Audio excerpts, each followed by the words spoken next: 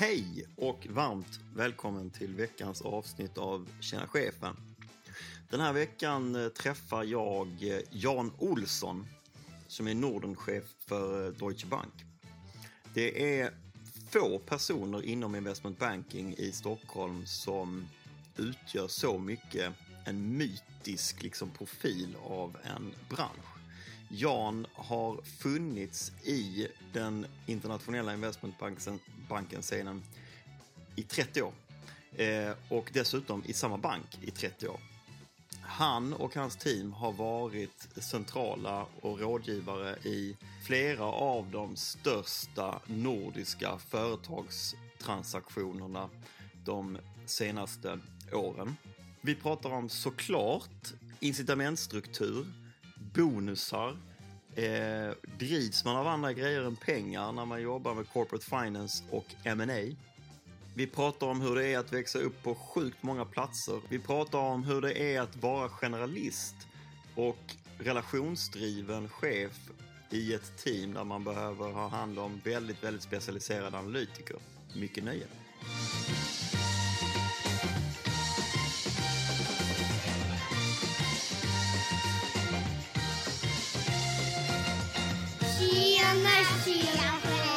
Hej Jan. Hej Filip. Hur är läget? Mycket bra.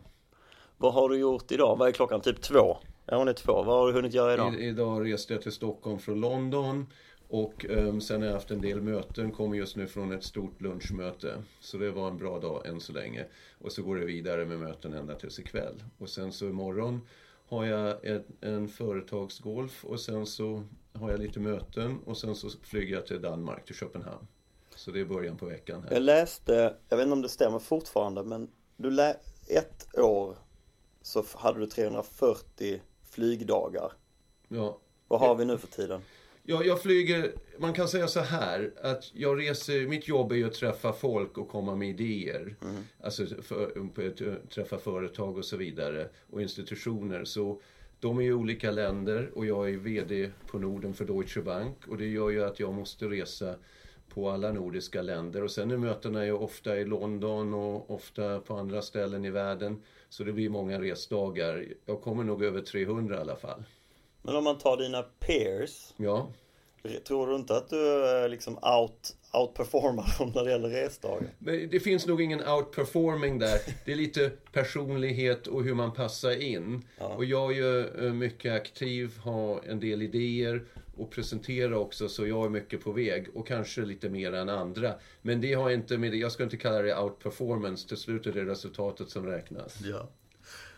Det här ska bli superintressant tycker jag. Framförallt att få lära känna dig och din bakgrund lite mer. Vi har ju setts för. Du har ju en dialekt som är helt omöjlig att placera. Den är väldigt internationell. Ja. Så man har ingen aning om var du kommer ifrån. Nej. Men jag skulle vilja backa bandet och höra dig beskriva vem du är de första 20 åren i livet. Ja, jag kommer från en mycket, mycket internationell bakgrund. Och jag är född i Berlin, svensk medborgare och naturligtvis mycket svenskt i familjen. Men det är en internationell familj, det finns många olika kulturer och många olika geografier i min familj. Så innan jag var 18 år så bodde jag i 11 länder. Oj. Och, hur kom detta sig? Det var på grund av mina föräldrar. De flyttade mycket, jobbade på olika bolag. Och så jag bodde på många ställen. Och många gånger flyttade vi också inom ett land många gånger, eller mellan länderna. Så jag har flyttat mycket, mycket mer än 11 gånger innan jag var 20 eller 18. Och sen så gick jag också på många skolor, många kulturer i de här skolorna, olika kulturer. Och det var så jag blev flexibel i mitt levnadssätt. Men det måste ha varit den enskilt mest präglande grejen för dig. Ja, det som är mycket präglande är det här att flytta hela tiden. Det var nästan varje år som vi flyttade i många år under min ungdomstid. Eller innan jag var 18 år. Och det gjorde ju att man bytte skolor, man bytte miljöer hela tiden. Och det gjorde att man måste vara mycket snabb på att komma in i en ny miljö. Och det är inte alltid enkelt när det är nya språk, nya religioner, nya kulturer. Och man måste liksom anpassa sig. Därför ingen kommer ju lyssna på mig själv om jag kommer in i ett nytt klassrum till exempel, i en ny stad, i en ny omgivning. Så det präglar naturligtvis enormt. Och det är den här snabba acceptansen. Man måste se situationen, sen anpassa sig. Och ofta är ju första gången man går in i ett klassrum på den tiden, alltså när man är ung, är det mycket som går mycket, mycket snabbare än när man är äldre.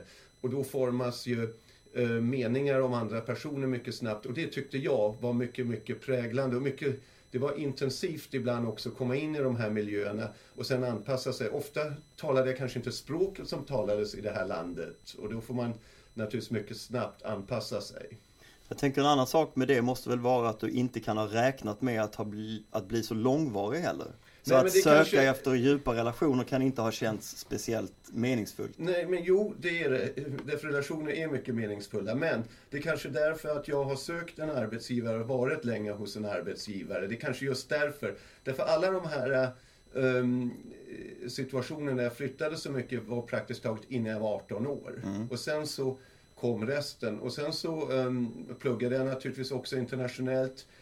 Och jag tror att en del av det som jag lärde mig innan jag var 18 år är just det att jag stannade hos en arbetsgivare på grund av att jag har sett så mycket och så många förändringar. Du behövde kanske lite lugn. Precis. Jag vet inte om det är grunden, men det kanske är så. Hur kom det sig att det blev banking då? Vet du vad? Ofta är sådana här grejer, det blir bara så som det blir. Så när jag var 16 år, då pluggade jag faktiskt i Schweiz. Alltså jag gick på en skola i Schweiz, i Lugano. Och där finns ju enormt mycket banker, man kommer nära finansvärlden. Och det var då faktiskt jag beslutade mig att jag intresserar mig för finans och kanske har också en familjär bakgrund. Men det blev så att jag intresserade mig för det finansiella.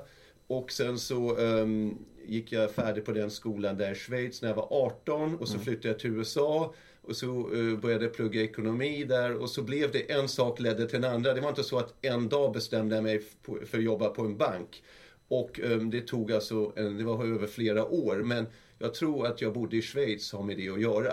För att du utsattes för liksom banksystemet så mycket där. Ja, det är en av de största arbetsgivarna i Schweiz och i Lugano där jag bodde på den tiden finns det ju ett enormt antal banker och det var så att man sommarjobbade, pryade då på banker och det var så jag började. Du har ju väldigt så här prestigefyllda utbildningsinstitutioner bakom dig, Wharton och LSE. Ja, hur kommer det bland annat. Jag var bland annat. Det var så när jag började plugga då var jag på en privatskola i Schweiz och där blev man ju tränad också för att gå på de rätta universitet. Alla universitet är bra, så förstår man inte fel här. Men de här hade mycket prestige, mycket bakgrund. Och så blev det så att jag kom in i de här på de här universiteten och så blev det bara så. Det var inte att jag hade den ambitionen bara gå där. Det blev bara så. Och det är lite så som mitt liv är. När jag söker någonstans, då söker jag många optioner. Och så blev det just den här optionen som du pratade om. Då blev det Wharton i University of Pennsylvania och sen så blev det också London School of Economics, men det var också andra där. Och sen så tog jag också jag var på en ställe som heter Lauder Institute också på University of Pennsylvania. Det var så här att man fick också en masters där på internationella det var så här internationella relationer kan du säga på den tiden. Så det hade kunnat bli FN eller något sånt ställe? Absolut, det hade jag. Det hade jag absolut. Det blev det inte dock. Nej, det blev inte så.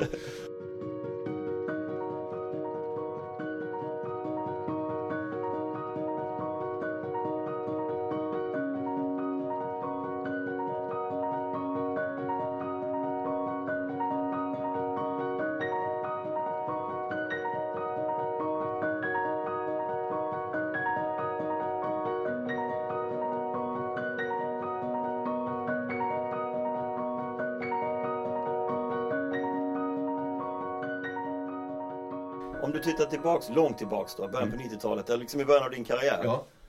Vad utsattes du själv för motgångar tidigt?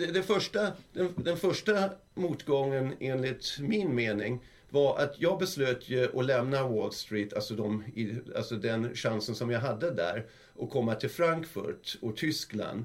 Och det var ju ett stort val, medan de som pluggade med mig ofta gick till amerikanska firmor. Och där de var snabbfotade och så vidare. Så kom jag till Deutsche Bank. Och där hade jag blivit lovat ett jobb och jobba med en vd som assistent. Och så förändrade sig situationen därför en grupp av terrorister mördade honom. Och så blev hela min situation annorlunda. Jag vill inte gå in i alla de här detaljerna, men det var så det var. Och då var jag plötsligt i Tyskland. Mitt jobb fanns inte mer så som det hade blivit beskrivet. Och allt förändrade sig mycket snabbt när jag var 1 år på Deutsche Bank. Då förändrade sig allting. Och då tänkte jag också, jag skulle kanske ha stannat i USA, men jag beslöt mig efter mycket om och men att stanna i Tyskland. Och då var det svårt att hitta ett nytt jobb inom Deutsche Bank, därför det här var så pass det var en hög profil på det här jobbet. Så det är inte så lätt som ung person, då svensk i Tyskland, med samma anpassa sig, hitta något nytt. Men det gjorde jag. Du hade inte byggt nätverket heller ju.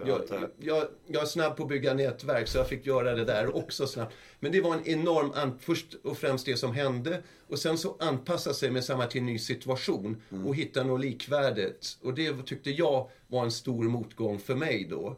För det första. Och då jobbade jag på det. Och sen så blev det bra. På samma tema så tänker jag att det är ganska många unga människor som känner, eller när man är tidigt i karriären så känner man att man har gjort en uppgift ett antal gånger och man är redo att ta nästa steg. Så kanske det kommer en ny chef som inte har sett dig prestera i din roll. Som kanske behöver se det innan de släpper en vidare. Och jag tänker på dig själv. Du måste ha haft hur många chefer som helst. Där du har varit tvungen att bevisa samma sak om och igen. Hur har du liksom förhållit dig till den prestationskulturen och att behöva visa framfötterna over and over again? Det svåra med prestation är, vad är prestation? Vad är en bra prestation och vad är en dålig prestation? Jag överdriver här lite grann. Men vad är en prestation? Och det antyder du på, när det är olika chefer som kommer in, då är det olika prestationer som gäller. Och det är det svåra. Och anpassa sig till de nya kraven. Därför om man har en chef X och sen kommer en chef Y, så kanske prestationskraven är helt annorlunda. Även fast omgivningen liknar, alltså samma omgivning ungefär. Och det är det svåra, att förstå de nya kraven, och det är inte alltid lätt. Och då måste man naturligtvis ha en mycket bred bakgrund. Om man är en specialist, om man har ett jobb, man handlar en viss produkt, då naturligtvis reser man med den produkten uppåt om den går bra. Sen så, om man plötsligt inte mer kan sälja den produkten efter det är ett regelverk som förändras eller något sånt, då blir det jobbigt. Och jag har haft den här bredare bakgrunden, så det har varit lättare för mig att anpassa mig till en ny roll än om jag skulle varit mycket, mycket specialiserad. Därför då kan man vara mycket, mycket bra om man reser med den produkten när det är en efterfrågan, men det kan snabbt hända att det är plötsligt ingen efterfråga mer. Och vi har ju sett det finns en massa exempel på det inom finansbranschen. Massor. Där regelverket förändrar sig, så plötsligt är en produkt inte mer favoriserad av marknaden, eller man får inte sälja den mer på grund av olika risker och så vidare. Så det händer ju dagligen i finansvärlden. Men tillbaka till det här med att det kräver mycket kapacitet och energi. Det finns ju, du hade ju kunnat ta efter ett tag en annan väg som också är bred, men som kanske inte kräver din närvaro. Jag vet inte hur många timmar. Det största problemet är inte närvaron med mitt jobb. Det största problemet är att du inte har kontroll över din egen tid. Om du är på marknadsföringssidan, eller som vi kallar det coverage, då är du naturligtvis angiven till dina kunder. Och du måste, när en kund ringer eller vill att du ska göra något, resa någonstans, då kan du inte tänka allt för länge, därför det finns 5, 6 eller 10 stycken man kan ringa. Och du måste vara snabb och ta den möjligheten. Och ofta visar sig att det var fel beslut och just ta den risken och resa. Resa. Men ofta har det varit rätt. Så du vet jag aldrig i förväg. Nej. Ibland har jag sagt nej, och då har det visat sig vara helt fel beslut. Och ibland har jag sagt ja, och det var också fel beslut. Så det här är naturligtvis det du spelar med hela tiden. Och det är det jobbiga, att man är aldrig riktigt på semester. Därför det börsen går varje dag. New York, Tokyo, Frankfurt, Stockholm och överallt. Och vi är avhängiga av börsen. I ett konsultjobb har du mycket längre ledtider. Men här är det liksom, idag är det ett övertagande av ett bolag. Du måste vara där, du måste ringa, du måste stå i. Och då kan man inte säga, okej, det passar inte just nu. Och det gör naturligtvis för många personer att det här jobbet är inte så intressant. Man tror det i början, men efter ett tag så kanske... Det är många som tröttnar efter ett tag. Och det är liksom... Vill du ha ett schema och du vill veta vad det är på måndag kväll, jag tar bara som ett exempel, eller så är det helt omöjligt i mitt jobb. Därför nästa måndag vet jag inte vad jag kommer att vara. Därför, du vet det kanske till en viss del, men plötsligt händer det något på börsen. Det är någon som har sagt något, eller någon som har gjort något övertagande, och då måste du reagera. Men är det, hur mycket av det här är du och dina värderingar och din grund, och hur mycket av detta är bankkulturen? Att man inte får missa de här möjligheterna. För jag misstänker att det är en blandning. Att det har hänt att du har missat någon affär, och sen så kommer chefen och bara, vad fan, Jan, varför var du inte där? Ja, men det har att göra med vilken roll du har. Jag är ju så att säga på coverage-sidan första mötet så att säga. Jag tar det som ett exempel bara för att förenkla vissa grejer. Och den rollen har jag. Och då måste du vara snabb och ta de här riskerna, gå på möten och diskutera. Och ofta har du inte full information. Kommer de nyexaminerade eleverna in på Deutsche Bank eller på vilken bank som helst, där lär man sig när man har gått på ett universitet att man måste ha full information, du måste veta alla möjligheter. Hos oss finns det ibland inte den tiden att hitta alla optioner och vad som finns. Du måste vara snabbfotad och du måste ibland ta risker, och ibland blir det fel. Ja. Och det är den risken du tar, därför du har inte tid att räkna ut varenda lilla detalj. Nej. Och sen så kan de detaljerna också vara fel, därför det bygger ju på andra siffror som kommer in.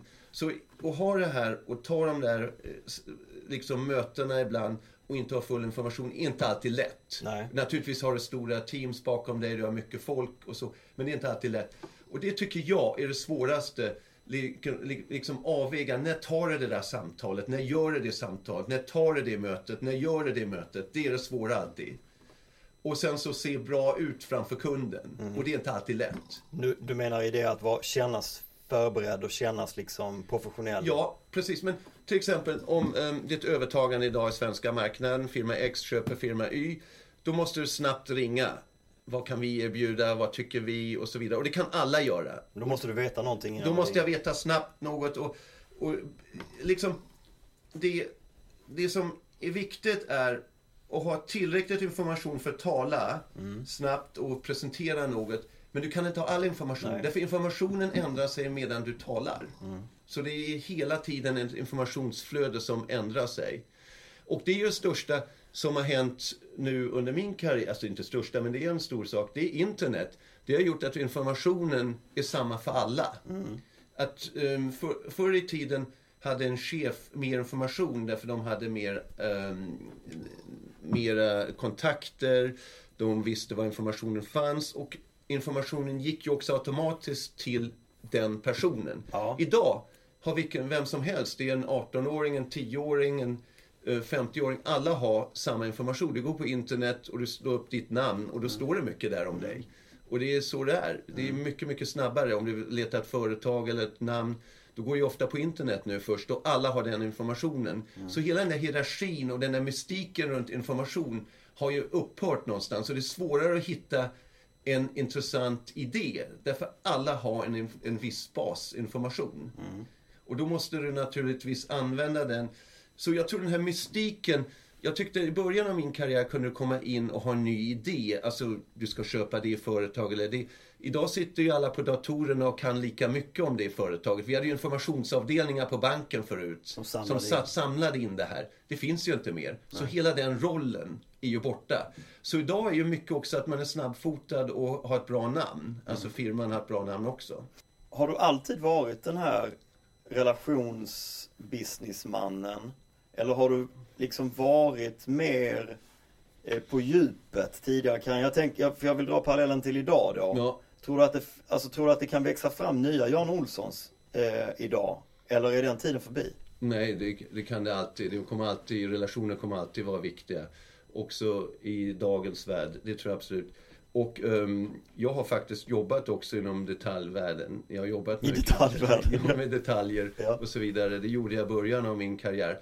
Och jag var kanske lite otålig också, då försökte alltid komma ut ur detaljerna. Men det är så det blev. Och jag tror man måste anpassa sig alltid och jobba med det som finns. Och sen så var det en period där i 5-6 år där jag faktiskt inte reste så mycket och, eller inte alls, var mer som jobbade på långtidsprojekt. Det var en tid inom Deutsche. Absolut. Som du inte saknar. Som jag inte saknar. Precis. Det här är ju en mytomspunnen kultur, inte bara på Deutsche, generellt i branschen, att man jobbar väldigt, väldigt långa timmar och långa dagar, och det finns massa så här horror stories om hur man har sovit på kontoret och sådär.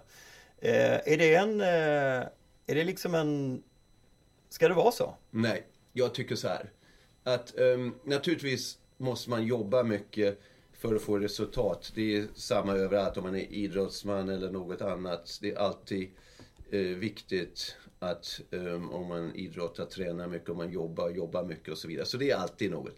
Men att sitta dag in, dag ut och natt in, natt ut på jobbet, det tror inte jag är rätt för att forma bra beslut. Jag tror man måste ha mångfald, man måste ha många olika personer, många synvinklar och många kulturer.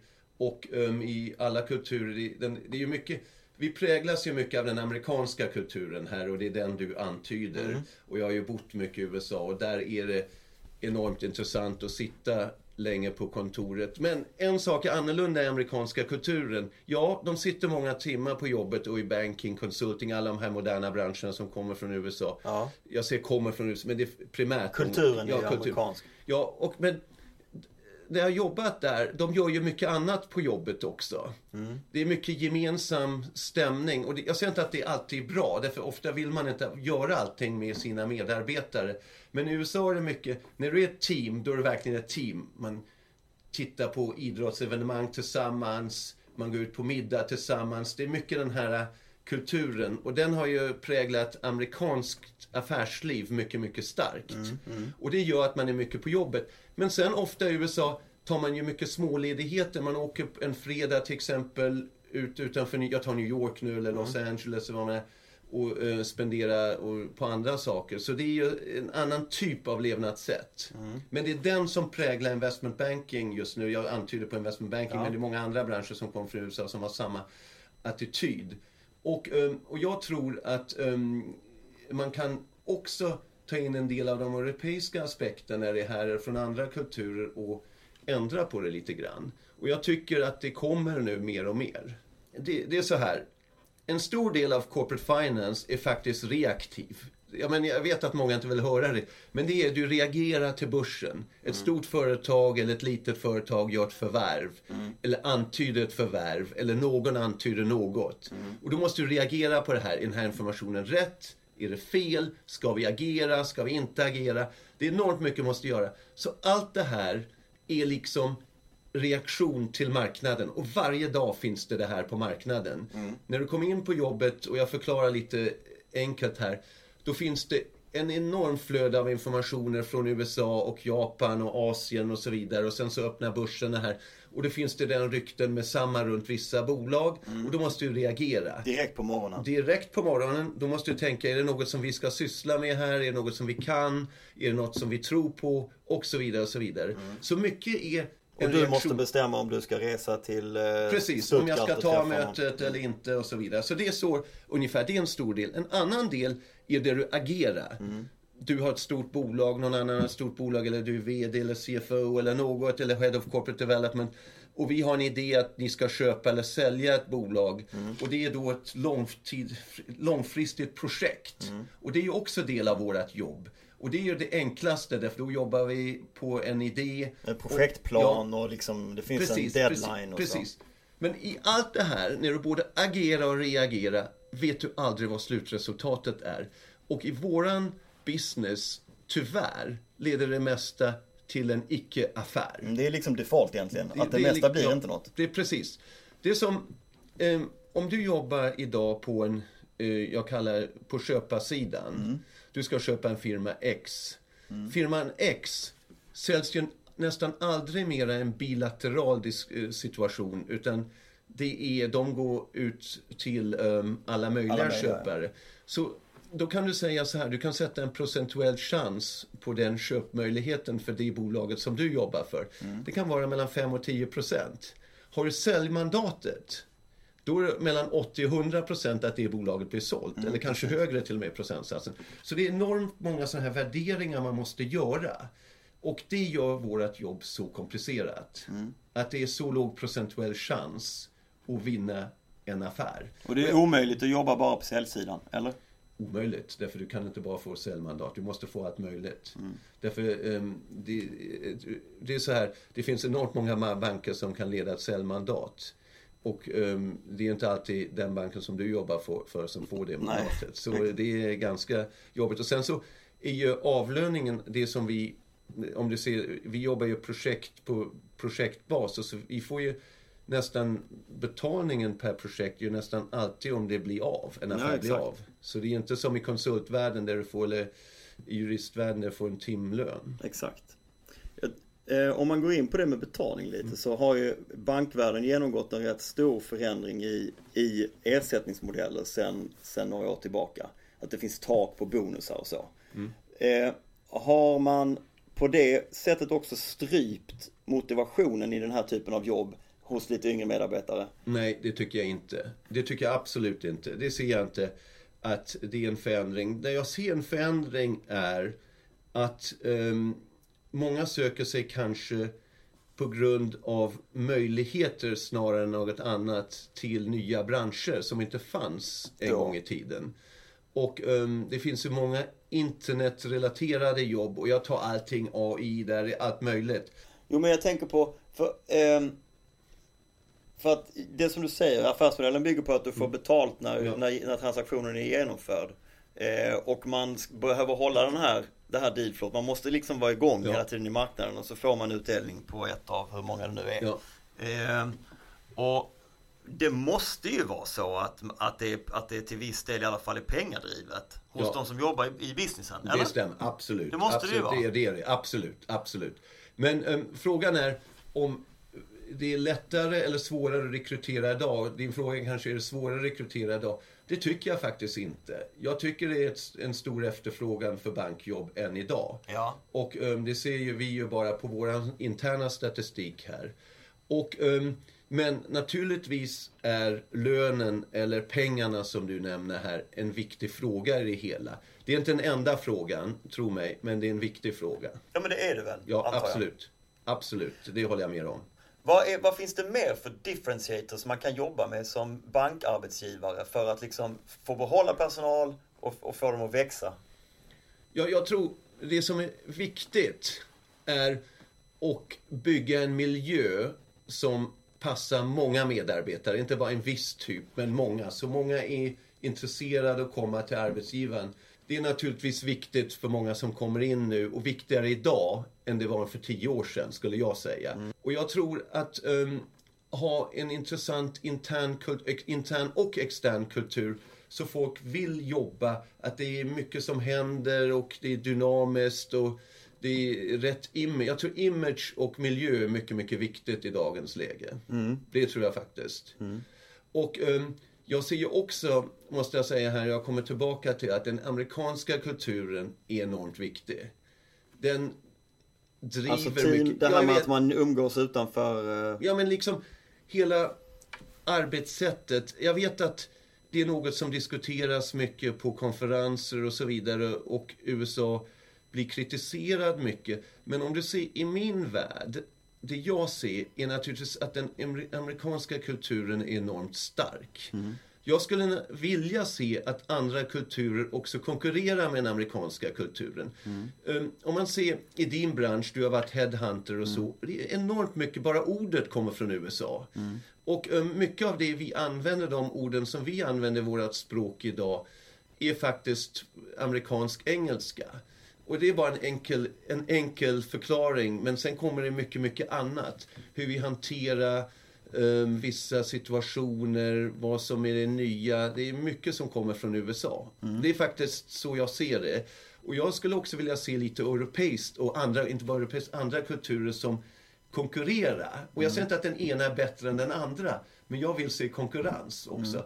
Och jag tycker att de andra kulturerna har till svårt att sätta sig igenom. Och liksom slå ut den amerikanska eller konkurrera med den amerikanska. Ja, till exempel ta bara hur vi definierar de olika avdelningarna i en bank, det är allt uttryck från USA. Ja.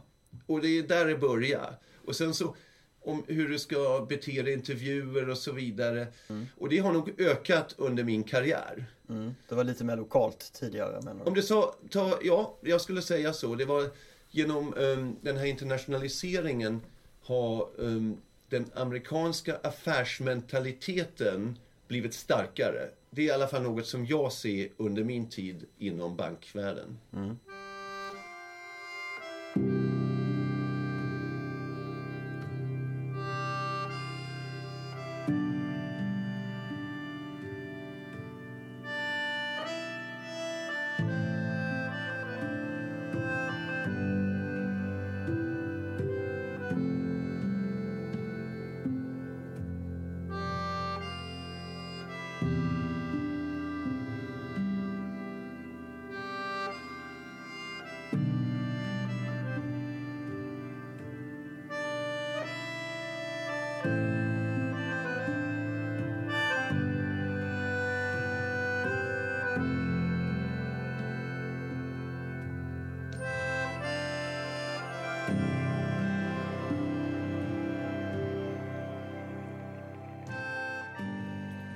Varför har du varit framgångsrik i Deutsche? Jag tror det är flexibiliteten, det är naturligtvis mycket min bakgrund och det är där det kommer in. Men också vara flexibel under årens lopp hade man ju kunnat göra många andra saker. Med min bakgrund har jag haft möjligheten att göra det. Men jag beslöt mig för att stanna inom Deutsche för jag gillade det. Och sen så hade jag också möjligheten att utveckla mig på andra sätt. Jag är ju också ordförande i Svenska handelskammaren till exempel i London och sådana grejer. Och jag gör många andra saker utanför banken.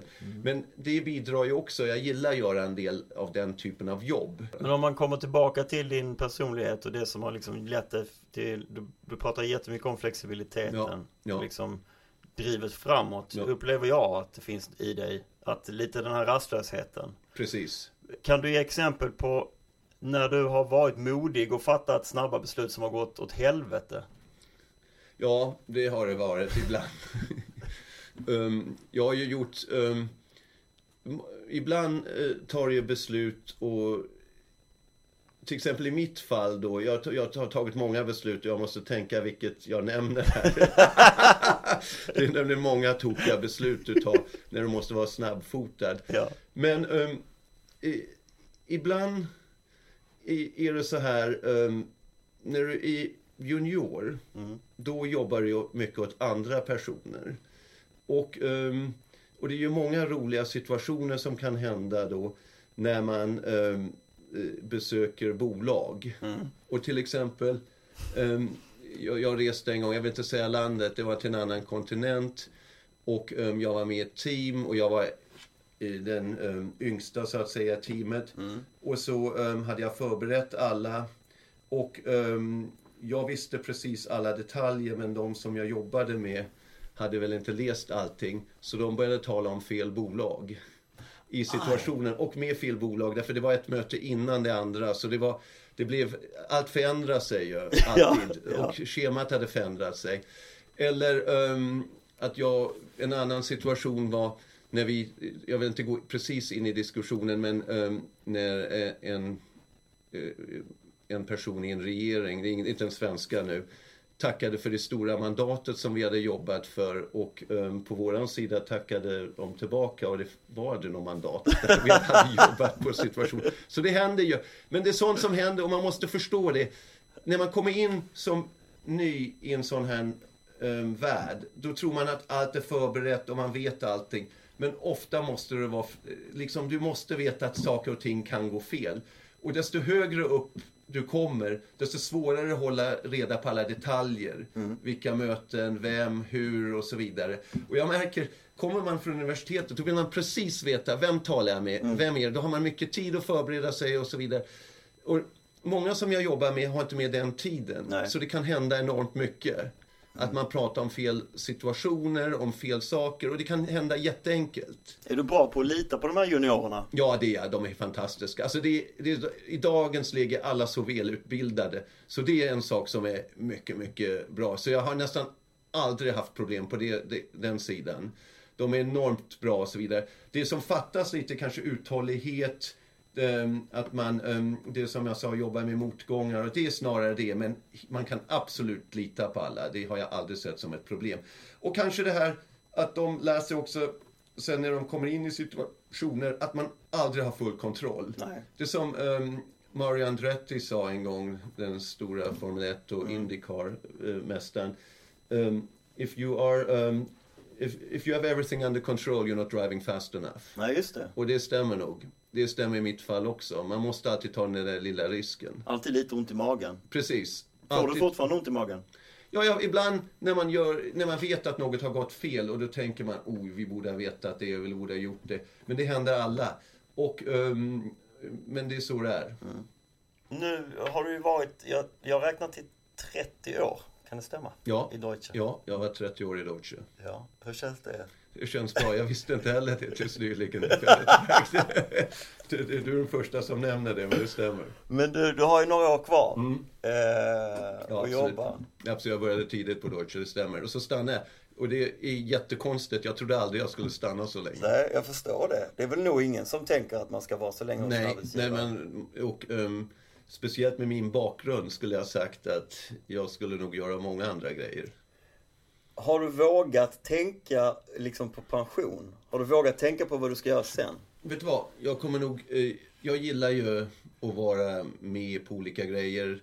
Jag har många intressen utanför banken också. Vad har du för intressen? För då försvinner ju bankföreningen, då försvinner alla de här grejerna. Jag vet.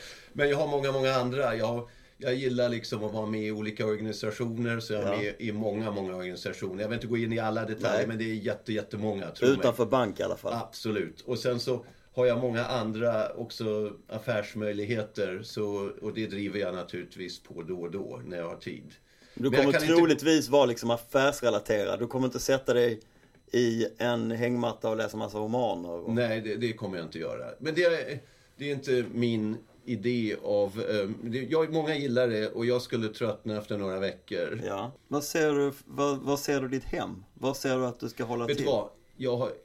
Jag har levt i så många länder och flyttat så mycket och bott i så många städer. Det finns en gammal artikel om dig på nätet där du står att du bor i South Kensington och på Grand Hotel i Stockholm. Nej, men det där är överdrivet. Jag bor på mycket fler ställen, kan du säga. Så, jag bor egentligen där jag är. Och jag kommer alltid bo i många länder. Och jag bor i mycket mer än det du sa där. Ja. Så vi har haft ett samtal en gång, för jag vet att du har ägt ett hus i Sverige som du inte äger längre. Ja.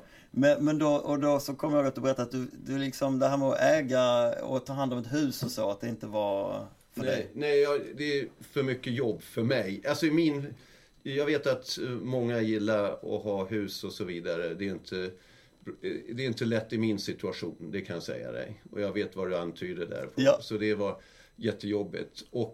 Men det är så som du ser livet, är mer att få friheten att vara var du vill, när du vill. Precis. Jag gillar öppna gränser och vara överallt. Det gillar jag. Om du frågar mig. Ja. Och så bara för att avsluta och runda ihop. Det här Handelskammaren i London är ett relativt nytt uppdrag för dig. Vad ser du med de svensk-brittiska affärsrelationerna från och med nu? Du har ett rätt spännande politiskt läge även i Sverige. Ja, det är både spännande här i Sverige och i Storbritannien. Ja. Det politiska läget. Jag ser det så här. Om Brexit kommer eller inte, det är ingen som vet det. Nej. Men du kan inte stoppa en internationalisering. Nej. Det är min syn, min mycket starka syn. Så vad som än kommer internationaliseringen att fortsätta. Ja. Under ett nytt regelverk eller under samma regelverk. Europa och världen behöver Storbritannien, men Storbritannien behöver också världen, så det kommer inte sluta. Så jag ser det här som kanske blir lite, den här internationaliseringen blir kanske lite svårare just nu, men i längden kommer det här inte vara ett stopp. Jag tror mycket, mycket starkt på en internationell affärsvärld. Inte bara det, och att folk kan förflytta sig till olika länder och så vidare där det finns jobb och så. Så jag ser inte det här som ett problem. Nej. Just nu är det naturligtvis en politisk fråga som är mycket, mycket stor, och den är på mitt bord varje dag som ordförande i Handelskammaren i London. Men en sak ska jag säga dig, även fast vi har hela den här Brexit-diskussionen i England och i London, så har vi fler medlemmar nu än för 5 år sedan, eller Ja. för 2 år sedan. Så det är ganska intressant också. Så på det sättet går det åt rätt håll. På den sidan så kan man må mycket bra, det är en av de största i hela världen, kanske den största just nu. Och sen så, det jag också ser är att nya bolag etablerar sig i Londonområdet i alla fall, och kanske i England också. Men i Londonområdet ser jag det absolut. Och det är framförallt TMT-bolag eller teknologibolag. Så det finns nya affärsmöjligheter också i England. Men tro mig, den här internationaliseringen kommer inte stoppa.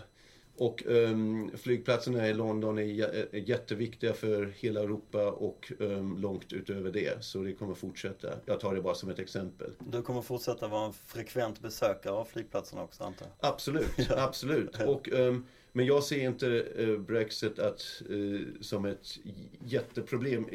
För närvarande är det en stor diskussion. Men jag tror ingenting kommer stoppas i längden. Nej. Det är min personliga synpunkt.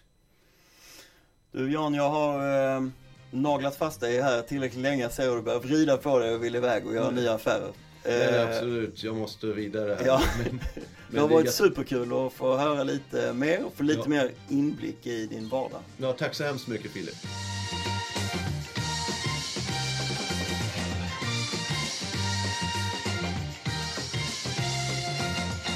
Tjena, tjena.